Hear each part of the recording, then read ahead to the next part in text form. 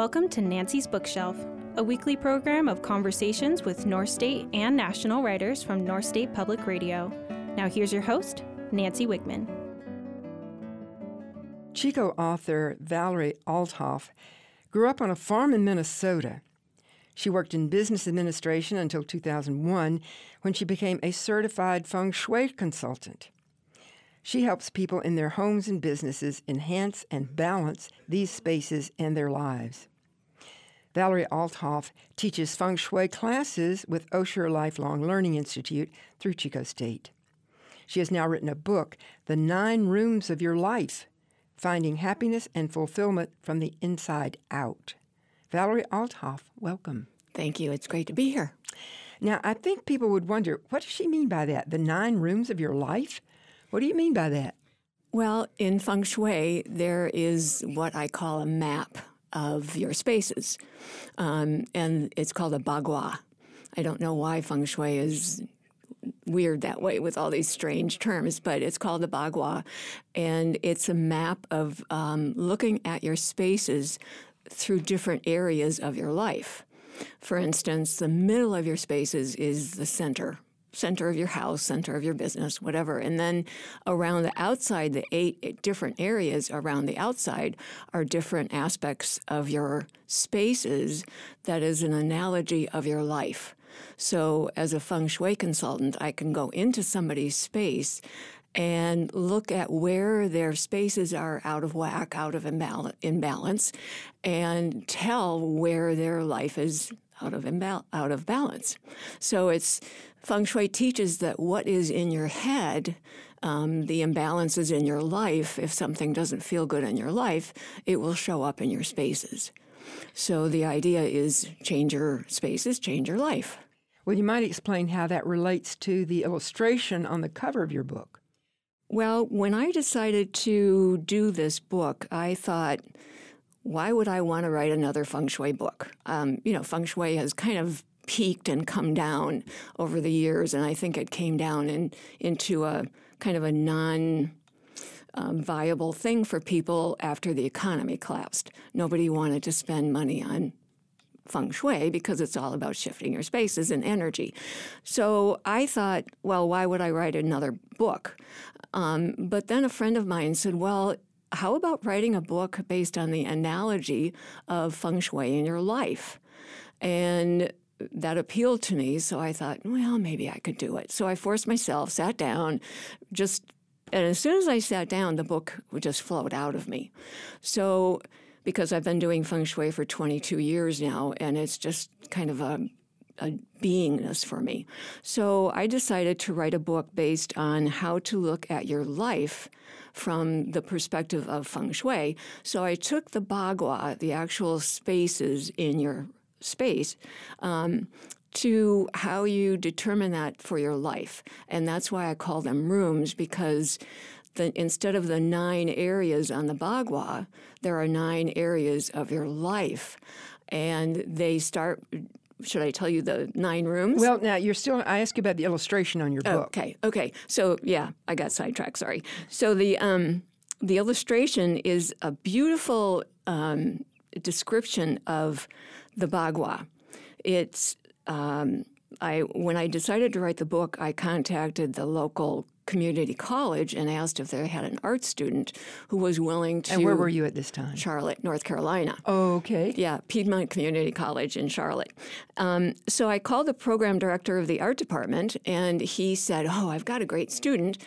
She might be interested. So I got together with her, and I told her what I wanted. She knew nothing about Feng Shui. I told her what I wanted, and she, with a little bit of coaching, she came up with this illustration, and I thought it was absolutely beautiful. So if you look at the illustration, there's a sun in the center. We come out of the center of our life. We come from essence or pure essence energy, from whatever you believe that to be, and we come down into a body, and we take on form. So that is always like the hub of the wheel. And then we go down. So this is a circle. It's a circle. And in the center of this circle is this sun. Yes. And then you have illustrations surrounding that center. And the cover is in color, so it's beautiful. Inside your book, in black and white, are reproductions of this illustration. Yes. Highlighting the part that you're describing in that chapter. Yes. So, for the listeners' benefit, what are depicted in the illustration? Okay. There are 9 illustrations, 9 pieces of the circle. So the first one is center. You come down into your center, and then you're born or birthed into life. And that is the water energy or the life path energy, the second room. Which is at the bottom of this circle. The bottom middle of the circle. And then you go clockwise, in a clockwise direction. So the next one is, in this, the way she interpreted it, was a book, because it's all about knowledge and self-awareness. You become self-aware. You start to look at your world and who you are. It's kind of like the toddler phase or the child phase. And then you go out. The third one, or the fourth room, is the ancestry and family. You want to know who your family is, and to get a larger picture, you go into your ancestry. What is the origin of am I Italian, French, German, that kind of thing. So you want to know who you are from the lineage perspective. And then you go... And people might guess, a tree, of course. Tree for ancestry. Because you're growing, yes. Tree of life and ancestry, yes. And then you see the dove or the white bird. You're going out and you're flying out into the world to seek opportunities. And in Feng Shui, this gua of the bagua is abundance, because abundance is all about opportunity. You seek opportunities to become abundant so that you can have the abundance to go into the next room, or gua, which is success. So you take the opportunities, education, mentoring, whatever, the opportunities, and you take those and you become successful. And it's fire, because in Feng Shui, success is all about fire. And if you notice, it's totally the opposite of the first room when you come out of center, which is water. Yes. So you are now on fire with all the success in your life. And in my book, I talk about the perspective of this room, which is success, but it doesn't always mean the success outside, out in the like external financial, world. For example. Right. Because a lot of times that's how people determine success. Exactly. Yes, success is something that you become in the outside world or the external world. But I want people to know that success is really an inside thing, because it doesn't matter what other people think you are. You're successful if you believe you are. Well, I might mention the subtitle of your book is Finding Happiness and Fulfillment from the Inside Out. Yes. So there's the depiction of success. And what's next on this circle? The next one is relationship. After you burn out because you're on fire with success, you go to ground. And this is an earth energy. In this room, you take on relationship. And it's different from family. Your family is a relationship, but you have no choice in this. So this room is your choice of relationship. Your partner, your spouse, your friends, people who mean something to you that you didn't choose. I mean, that you did choose, unlike your family. And did you make a suggestion for these illustrations, or did your illustrator come up with something on her own based on what you told her? Well, yeah, she came up with these pretty much on her own. The original drawing that she put in here was a diamond ring. And I said, no, it's greater, it's larger than marriage. So I thought the 2 rings together were great because we are a circle. We go through the circle of life. And when we meet someone, we form a bond. And that forms the depiction in that room is 2 gold rings interlocked. Right. Interlocking gold rings. Right. Okay. Now, the next is makes me smile. Mm-hmm. And That's what good. Describe that. Describe that Well, room. out of this relationship room, when you move into the next room, it's creativity. It's in Feng Shui, it's called children and creativity, because the icon of creativity is a child. So out of a relationship comes the child. But this is also the reason it's got these fingerprints, children's fingerprints. It's like a child did this artwork in this little part of the circle. Yes, because this room is about creativity. And because we are created, we have the energy to be creative. So when we're creative, we start having fun. We start expressing. So it's kind of, I call it, let your inner child out in this room, because this is where you play. I had a client, I'll tell you a story. I had a client once who had a laundry room. I was going through her house, and we always do the cycle of the bagua.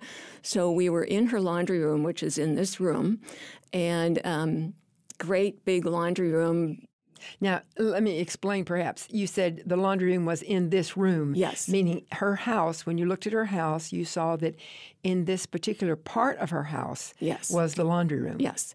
In Feng Shui, I was in the gua of the bagua. So, and the gua was in her laundry room, the room of creativity, or the gua of creativity. So I looked around the room, and there was a child's desk sitting next to a wall. And she said, oh, her daughter loves to come into this room to be with her while she's doing her laundry. So I looked at that, and the whole wall next to the desk was blank. And I suggested that she might want to get some chalk paint and paint that wall so that her daughter could paint and do her chalk drawings and stuff. She could draw on the wall. And the mother thought that was a perfect idea. And then she said, oh, I can have fun with her in that. And that's exactly the energy that you want to bring to this gua, or room. My guest is Valerie Althoff. She is a Feng Shui consultant, and she is describing the illustration on the cover of her book, The 9 Rooms of Your Life. And she has described all but the last room, and that's a pair of hands. Yes. When you go through the cycle of your life, the last one, or, the last one on this cycle is called Travel and Helpful People, because you have sought opportunities, you've become successful, you've taken on relationships, you're expressing back with creativity, and now you want to give back all that you have learned. You've taken all that you've learned, and you've experienced all these things in your life, and now you want to give back with the wisdom that you have gained from all these experiences and everything you've learned. So this is called the room of wisdom, or the room of on the bagua, it's called Travel and Helpful People. Because at this age, you're retired. You may want to do a hobby. You may want to learn a new skill. You do volunteering. A lot of people volunteer at this age. So you want to give back. So the two hands holding each other are, you're connecting with the larger world, and you're giving back and expressing. And it's also, I talk about leaving a legacy in this room, because you are so wise at this point. Experience plus learning equals wisdom. So you are so wise that you want to help, you want to give back. And you do that by leaving a legacy. I wrote this book as a way of leaving my legacy, because I don't have children to leave anything to. So I decided that this will be my legacy, one of my legacies. I might write another book or so. But if you have children and grandchildren, you have to realize that one day you'll be gone, and one day you will be their ancestor. And what a beautiful gift to give somebody after you're gone is the wisdom of your knowledge that you leave for them.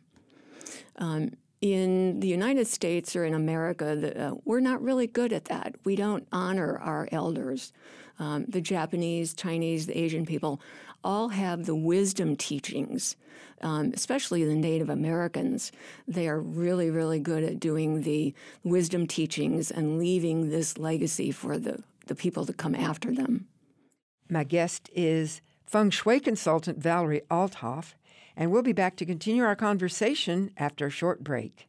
You're listening to Nancy's Bookshelf on North State Public Radio. I'm Nancy Wigman.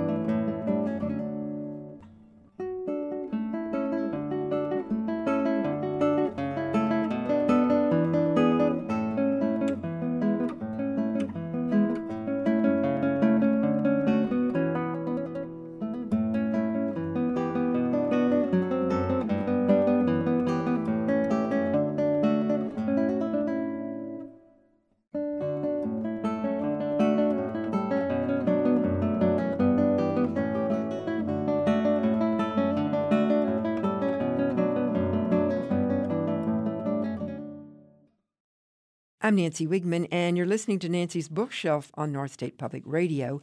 I'm back with my guest, Valerie Althoff, who has written a book about how we can use feng shui in our lives.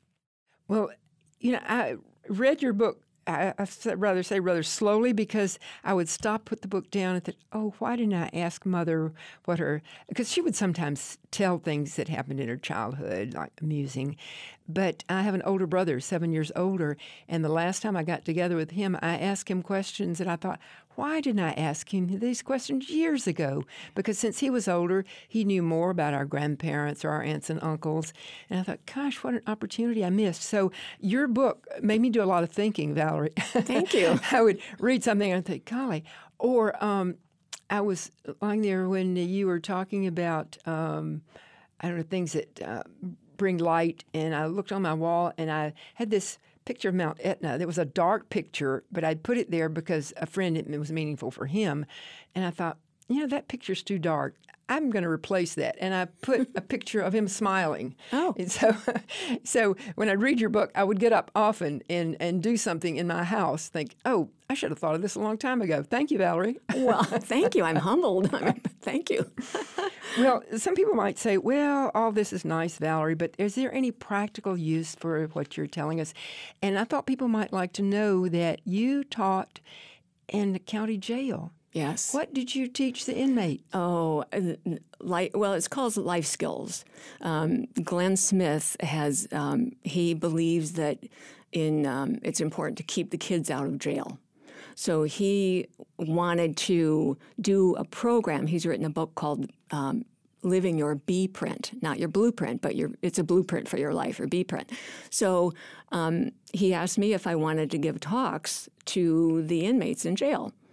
And I thought, well, this will be interesting. So I've got a lot of fun stories from that. What I wanted to help them understand is that you're here, you're in jail, you've gotten so far off your life track, out of the rooms of your life. You've gotten so off track that you put yourself out there and you got in trouble. And you have to understand that you got arrested by angels in the uniform of the police, and they arrested you. They put you into a timeout, and so you could examine what you have done with your life. I was teaching a group of men, and there were like 6 or 7 men in the room, and this one man said that he had been a bartender and a bar owner for many years, and he'd gotten to the point where he was accepting bribes and he was getting into drug trafficking and stuff, and he got caught. And so now he's in jail facing court sentencing. So when I told him the analogy about the angels coming in and putting you in timeout, I asked for feedback on that. And he said, if I didn't have these angels come and take me, he said, I would be dead. So he got it. And to me, I have goosebumps over that because it makes such a difference. I planted a seed. And that's really all I was trying to do, is plant seeds. I want to help these inmates, and they're usually young kids. They're usually, especially the women, they're 18 to 25 to 30. Some are older, but, they get caught up. Wrong place, wrong time, and they got arrested. So what I wanted to help them understand is that here you are. This is a great opportunity. You're in a timeout. Well, and you also make the point that we shouldn't judge others. So there's an example where I think people would be tempted to judge these people that were in your class, Valerie. Oh, they did something wrong, and it might be tempting to judge them for that. And you make the point, no. It's my belief, my personal belief, and the belief of a lot of people who I've hung around with through the years, believe in reincarnation. They believe that you come in over and over and over because you're going to not get it right the first time, so you've got to come back and practice some more. So when we come in and we meet other people in the world, we have our own personal beliefs. We come from our own center. We go through our own life cycle. We go through the rooms, and we learn for ourselves. We don't learn what anybody else is learning. We may take the same classes, we may get the same education, but because we come into the world, we're birthed into a body by ourselves. It's personal. We have a life essence, and we may come in with agendas. Some people call it karma. We may have a life plan, but it's unique to us. There's nobody else on the planet that is like us, that has the same ideas. So we can't judge anybody else. My guest is Valerie Althoff. She's a Feng Shui consultant, and she had an opportunity to teach inmates in a county jail. And you, I'm sure, had no way of following up any of these people that were in your class, I would guess. I would imagine that you didn't know how life turned out for them. But it called to mind another local writer whose life was turned around after he got arrested because he got caught up in something that he couldn't get out of on his own. And so when the DEA officer arrested him, the officer said, "I'll bet this is the worst day of your life." And he said, "No, it's not." Because he got out of that one alive. Yeah, that's great. So you encourage us to think in terms of, you quote Nikola Tesla, that if you want to know the secrets of the universe, think in terms of energy, frequency, and vibration. And that's a quote that I practically say daily because people watch why do you eat that way? Well, because I want to eat energy. I want food that has life in it, that it is vibrant and has energy in it. And so that what Tesla said is the way I make decisions based on energy, frequency, and vibration. So when I was reading your book, I thought, yeah, Valerie, right on. And so many of the quotes, like Shakespeare. You quote Shakespeare about our life. We're on a stage. Yes. And that all the world is a stage. Yes. And we play different roles in this lifetime. And you mentioned that you refer to a script for one's life. And I've thought of that so often. And you also use the word agenda. So if people say, what script? Agenda. Yeah. But, for example, I believe that my late husband wrote a beautiful script for his exit in life. And I often thank you, dear, for the script that you wrote. He wrote it himself. Yeah. Yeah. I mean, he didn't. It was not on paper. It was not that at all. I mean, the manner in which he exited his life. But you do mention this script. And maybe it's you're writing this book, too, to help the rest of us say, oh, I hadn't thought of that. I can write my own script. How do people do that? Well, you come in with a script. I believe I came in with a list of things to accomplish. My number one thing to accomplish in my life was centered around relationship. Relationship with a partner, relationship with other people, with my family, with nature. I love walking in Bidwell Park. I do it every other day. It's beautiful. I commune with nature. So I believe that we come in with an agenda of things that we want to do. And when we are on track with the things that we chose to come in to do, when we're on track with that, life is great. It's just Feng Shui is all about energy flowing and not getting stuck, which is why I can see where you're stuck in your life. Well, I have a friend that had so many things in his life. I thought, my goodness, his script, his agenda in this life was so full. I thought, gosh, how could he even, in one lifetime, fulfill all these things that he said, okay, this is what I'm going to do in this lifetime. I thought, oh, my goodness, he really took on a lot. Whereas I feel I've always been lucky in my life. And you say that you always viewed yourself, maybe previously, viewed yourself as a survivor. And when I read that, I thought, survivor. Well, I've always viewed myself as lucky. And sometimes things seem to fall my way. And so if you first thought you were, if I'm a survivor, then where did you go from there? I've looked at that off and on. I'll tell you a short story. About probably 10 years ago, I decided I was going to look at my life because what did I experience? So I took 5-year increments from the time I was born up to the time I think I was 65 at that point. And I wrote down everything that I could remember within those 5-year increments, and was about 20 pages. So I've done a lot of experiences in my life. And then I looked at those and I thought, well, what did I learn from that? So I went back and I said, okay, I learned this, I learned this, I learned this. And that was where I looked at, ooh, I'm a survivor because I've come through a lot of challenging situations in my life. But then I took it another step further and said, what have I learned from that? What kind of things can I do for my life? How do I define my life based on all this? So I looked at it and said, well, I'm a survivor, but it's more than that. I'm a thriver. Ah, yes. I want to thrive. You've changed it to, that's more positive than survivor. Yes. Yeah, survivor means, oh, poor me, I'm a martyr, I've come through all the challenges. But when I'm a thriver, it's like I've come to appreciate I've done a lot of stuff out of the box. I seem to, when we come into the world as a child, we have an empty box. There's nothing in that box. Our mind is blank. We have no preconceived notions. So everything that we learn in the room of knowledge when we're young, they're indoctrinated. They're imposed upon us from our parents who are our gods at first. They are, we look up to them as the beings that are telling us truth.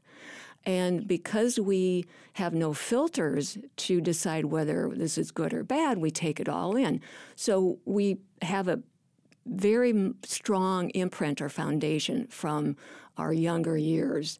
I've heard that children are like a sponge for the first 6 or 7 years. They just soak up everything. And then they start to express everything they've learned. So we are kind of a puppet of our parents and our family and our close people. I have a little bit different slant on that because I have a close friend who felt his parents it was a nightmare, and he figured a lot of his problems were because his parents did this and that.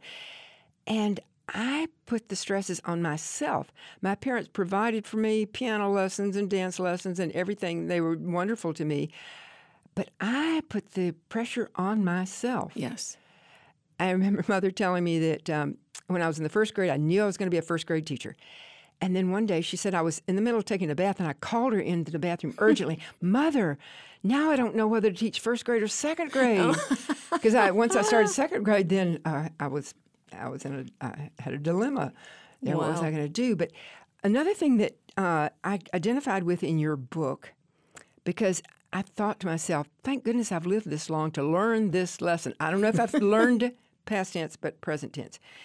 That a question I never ask myself, this is, again, I put pressure on myself. I never ask myself, what do I want to do? I've got to do this. I've got to do that. Not what do I want to do. I would ask myself, what do I have to do? And you make that point in your book. And how do you explain that, something that I suffered from? Well, I think, again, that goes back to our original imprinting in childhood. For instance, my father, one of the messages he passed mostly non-verbally, but my father needed to work very hard. And what I got from that was you need to put a good, hard day's work in before you can play.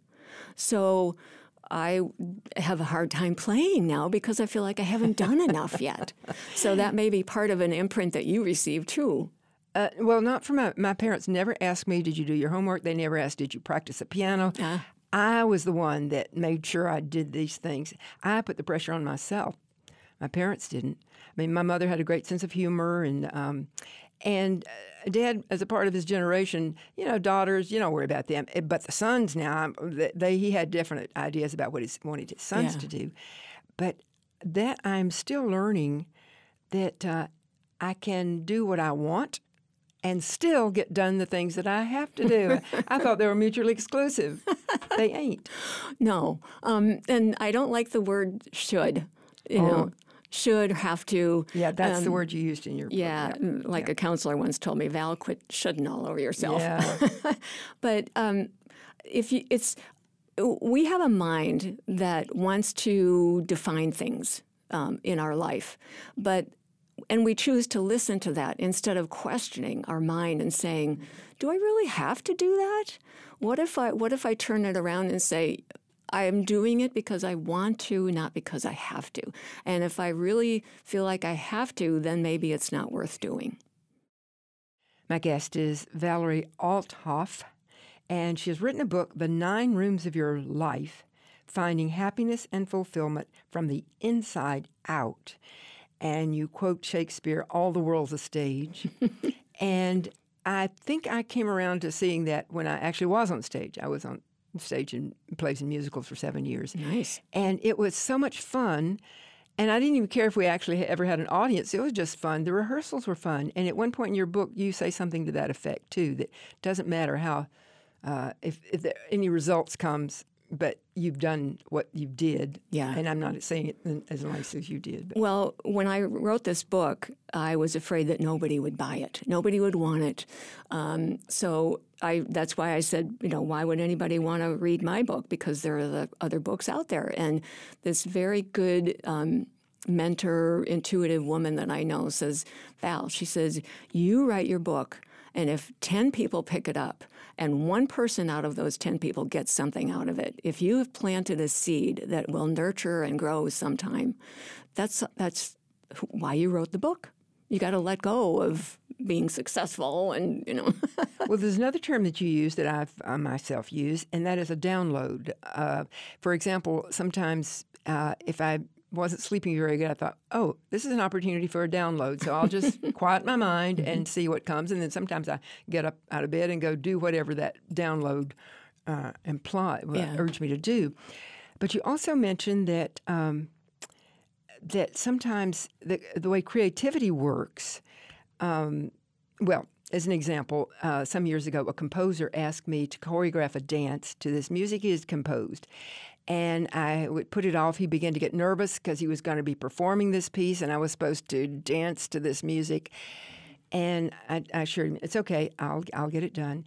And when I went into the studio, the entire dance was there.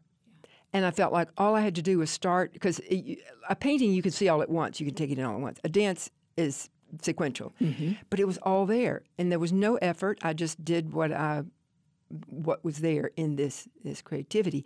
So you make the point, too, that we should follow our intuition. Yes. And I felt like that's another lesson that it took me a while to learn, because sometimes I'd want to argue, well, but why should I do that? Why should I turn down this street? That, oh, this is why. So you really encourage us to follow our intuition. Yes.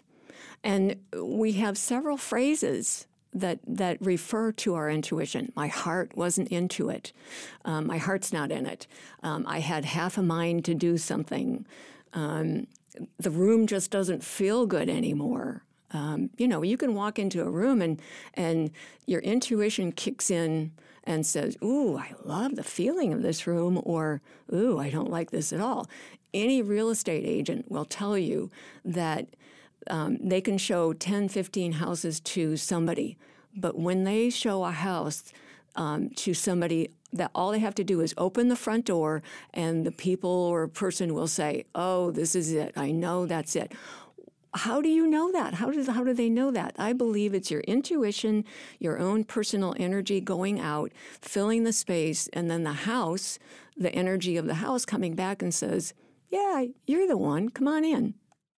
Well, often that feeling you're talking about is actual body sensation for me. I remember one time that I thought, well, this is the weekend. We should go down to Berkeley. Logically, go to Berkeley. And I remember walking through the room where I had my suitcase there, and my body said, no. Just the sight of that suitcase, my body said, no, this is not the time. Logically, you figured it out logically, but no, this is not the time to be making this trip to Berkeley. And it turned out that was true. I just didn't know why. You mentioned something else in your book that often when I was reading your book, I would have said almost the exact words, and I opened your book again to pick it up, and you're saying the same thing. And it happened to be one I remember when you were talking about our education system and our purpose for educating our children. And maybe we should reconsider how we provide for kids after they get out of, say, high school. And what did you have to say in your book? Well, education teaches children how to be in the world, the external world. Education doesn't teach a child how to live in the world, just how to work in the world. Get an education, get a career, get a degree, and then be a go good out. employee. Yes, and Don't then question your boss and yeah, management. and it doesn't matter if you like it, because that's what you should do. You don't quit a job you don't like. And that's another thing I agreed with you. You used the word courage. And I thought, yeah, when I've known of people who quit a job they didn't like, they didn't have any alternate plan, but I thought, yes, I admire people who have that courage. Yes. The courage to say, this job is not working for me. This is not for me, and have the courage to quit working. Yeah. Okay, back to the education system. Well, on that courage thing, it does take a lot of courage because we're on autopilot most of the time. We just live our day and go home and, get up and do it all over again. But it does take courage to look at your life and go, this isn't really what I want. But it's interesting because education a lot of times begins with ancestry and the family. If you come from a line of doctors in the family or priests in the family, you're kind of hardwired based on your parentage to be a doctor or an attorney or whatever. And when you don't want to do that, then you're breaking out of that mold. And a lot of times you have to go against your family to do that because your mother wants you to be a priest. Oh my gosh, and how can you, God, and how can you go against that? So yes, it does take courage, but I believe that education should be more holistic. Well, and then you also say that we don't help kids. They get out of high school and they don't know what a mortgage is or how to buy a car or how to make payments or how a credit card works. And so they are ill-prepared, just like you say, to live in the world. We don't teach life skills. We don't teach young girls how to be mothers. We don't teach young boys how to be a father. I remember my sister-in-law saying that all of a sudden they're taking home this little baby and she didn't have a clue. Yeah. Yeah. So there's something for you, Valerie. Offer to go into schools and offer some advice, have a class on how to live in the world. Oh, I would. I teach Feng Shui right now through Ollie, the Osher Lifelong, and they're 50 plus. I would really love to teach in schools, especially high school, when you're in the opportunity stage and you're going out into the world. That would be a perfect opportunity to teach kids because you haven't completed the life cycle yet. So, after a break, Valerie Althoff and I will be back to discuss how Feng Shui can help us balance our homes, businesses, and lives. You're listening to Nancy's Bookshelf on North State Public Radio. I'm Nancy Wiegman.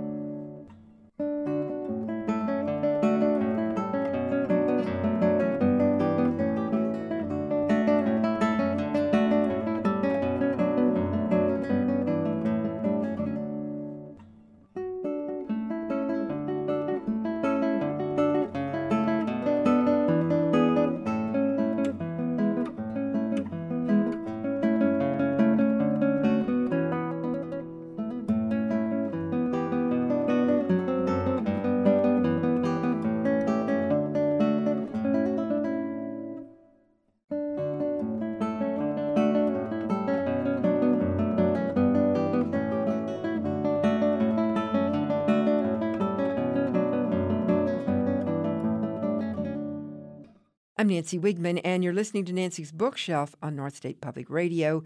I'm back with my guest, Chico author Valerie Althoff.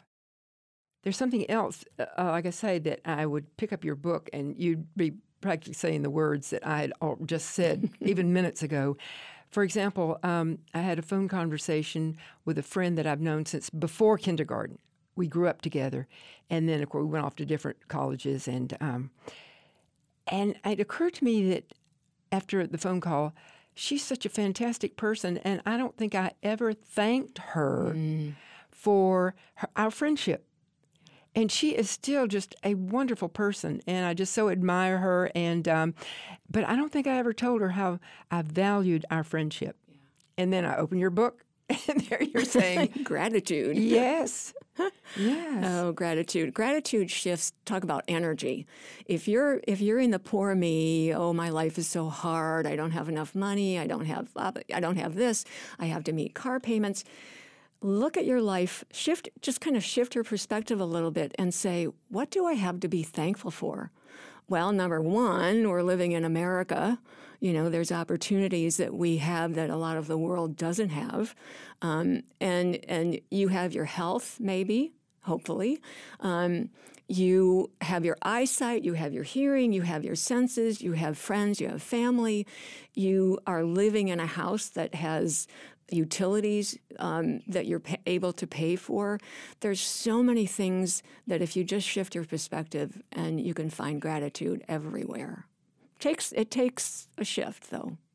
In fact, I have found myself doing that lately because I lost a close friend, and when I would be tempted to feel sorry for myself, I think, but that friend is done with that body that was just in pain, and I would look at all the good times I had with this friend, and so that's the kind of thing that I thought, golly, I'm following Valerie's advice before I even read about it. Yeah. So you think you encourage people to think what is likely to come about. You say what you think about is likely to come about. Yes. And I think that may have been why I feel like I'm lucky, because I think about things that the way I say would like for my life to be, and by George, it happens. Yeah, yeah. Well, it's true. I mean, if you're sick, if God forbid you have cancer, let's use the C word, which I don't like doing, but okay, so I have cancer. Okay, so I want to get rid of this cancer. I want to get rid of this cancer. I want it to be over. I want to take treatments. What are you doing? You're focusing on the cancer. So take your focus off the cancer and imagine what it's going to be like when it's gone. I don't have cancer anymore. Wow, I'm free. I'm healthy. It's great. In fact, I had a friend some years ago. He was well-liked in the community. People loved him. And when he got diagnosed with cancer, he really didn't want to tell people because since he knew a lot of people, the first thing they want to do when they would come, oh, poor Rudy, you got cancer. And he didn't want that to be the way he lived his life. People will reinforce what we say. Yeah, or how we are. And if you tell people, oh, I have this bad thing in my life, the first thing they want to do is say, oh, I'm sorry, and we don't take it, we don't like it when people say, oh, you'll get over it, or, you'll get through this. Well, when I was reading your book, here's a scene that popped into my head, the TV show Frasier. And Frasier was learning how to ride a bicycle. So he's on the bicycle, kind of wobbly, and they're saying, don't hit that light pole, don't hit that light pole, don't hit that light pole. Of course, his bike went straight to the light pole. Yeah. And so that's why I'm careful, too, about wanting people to say, don't do fill in the blank, whatever it is, but say what do you want to do? Yes. Yeah. Yes. And I think God, universe, Allah, spirit, whatever you want to call it, in that realm there is no, there's no not, there's no negative. It's just all positive. It's all isness. It's just isness. So when you say, I don't want that, the don't is not there. What you're getting is what you want. You think you're saying, I don't want it, and therefore I won't have it. But what you're saying, speaking out loud, is, I want it. I really don't, but I've got it. I mean, you get it. You get what you focus on. Yeah. In fact, the way you said it is, what you think about is likely to come about. Yes, because you're focusing on it. And Feng Shui teaches a lot about energy. Where are you putting your energy? Are you putting it on your sickness, or you're putting it on your health? And sure, you can say, well, I'm not healthy now. I want to be. Okay, well, hold on to that wanting to be healthy. Well, you have mentioned that this, like Tesla's saying, it's all about energy. And you emphasize the importance of this energy flowing. Yes. And that's part of the Oriental picture of health, is this energy, keeping chi. it moving. So what tips do you have for people to keep this energy moving? You did mention you like to take walks in nature. Mm-hmm. And a lot of these tips for even these 9 different houses, some of the tips were similar. So what do we do, Valerie, to make sure we let this energy flow? Well, first, I would say you need to allow it. Energy likes to flow, and we are the ones that block it. It doesn't get blocked. We block it. And so look at why it isn't flowing. Why is your life hard right now? What am I doing that is making my life hard? Don't blame it on anybody else, because it's your life and you're living it. So what am I doing, or how can I shift that to make my life better? So taking walks, gratitude, just spend... I had an exercise that I've kind of gotten away from, but at the end of every day, I had to name 10 things that I was grateful for. And that is great for getting the energy flowing. Well, one tip that I liked was take a yoga class. Oh, yeah, there you go. With Nancy. Yes, as a matter of fact. In fact, when I used to teach as a credit course at a university, the students that really got it, that wrote the best exams, final exam, were the engineering students, because they understood energy. Oh, there you go. Yeah. And well, architects, you have to, in order to build a building, you have to understand load bearing, which is energy. You have to understand how much weight, which is energy. So it's all about looking at your spaces from a Feng Shui perspective, looking at your spaces and seeing, how does this feel to me? When you open your front door, and I always tell people, if you never go in through your front door, you always go into your garage, make a point of going through your front door once in a while, because the front door in Feng Shui is called the mouth of the house. It speaks for who you are. And if you let it collect dust or spider webs or cobwebs or anything like that, if the window in the door is cracked, you're not honoring your vehicle, your home, your sanctuary. So walk in through your front door and say, how does this feel? I think that's wonderful advice to leave on, Valerie. You've given people a lot to think about, I believe, in your book. So let me tell people again the title: The 9 Rooms of Your Life, Finding Happiness and Fulfillment from the Inside Out. And the author is Valerie Althoff. Thank you, Valerie. Thank you, Nancy. It was great. And next we have a segment we call The Writer's Room, and it features writers from around the North State. Afternoon clarity. This afternoon, your voice was singing in the space between my right shoulder and ear as I lay drifting and thinking. Its clarity awakened me, and my heart, startled, made a mad leap inside of my body when it realized that I loved you. Joe Chavez. The old picture. The old picture from January long past. We sat on the couch within the warm walls of home, with gifts in our hands, grinning bigger than the cat through the looking glass. Now the years have grown empty, like the gifts we once opened, as I sit alone every cold January, wondering if you were happy with the life that you led. Didn't not think how we might feel when you take the road up the hill. I sit alone, dark in the void, with the only evidence in my hands, a tiny rectangle of glossy paper, an old memory from January long past. Brandon Quinones. The Founders. 1. The desert beckoned, far from city light, an owl cries in the night. The wind whispers through mesquite along the wash. Stars, hung against velvet dark, spark curiosity to a heart, accentuate the pain of beauty and of love. Early morning, the ground shakes, rockets bloom fire into the sky, choppers churn the air to beaten curdles of sound, jets fly low, as sabers piercing the sky. Waves of sound echo from distant cliffs, shattering the silence. In the desert, the founder sits in silent meditation, walks in beauty, in solitude, and in peace, calls forth the truth, the energy, the power.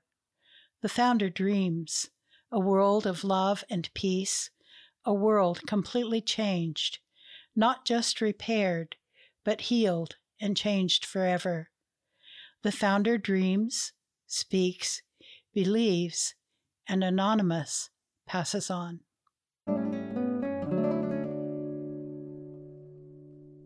A confession.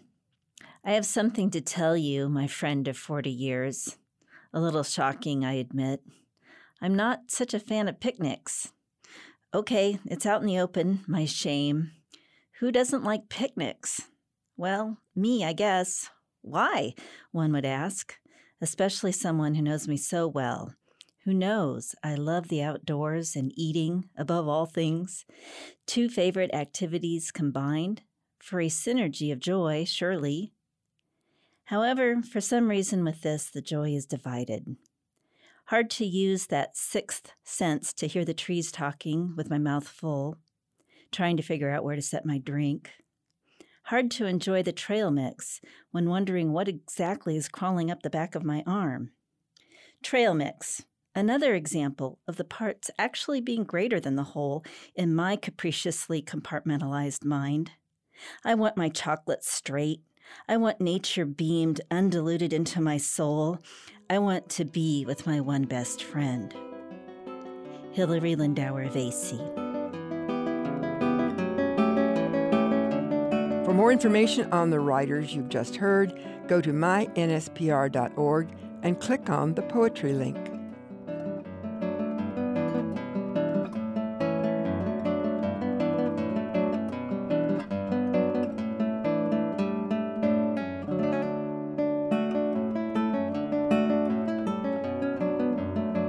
You've been listening to Nancy's Bookshelf, a production of North State Public Radio. You can find this and other episodes of Nancy's Bookshelf on our website, mynspr.org.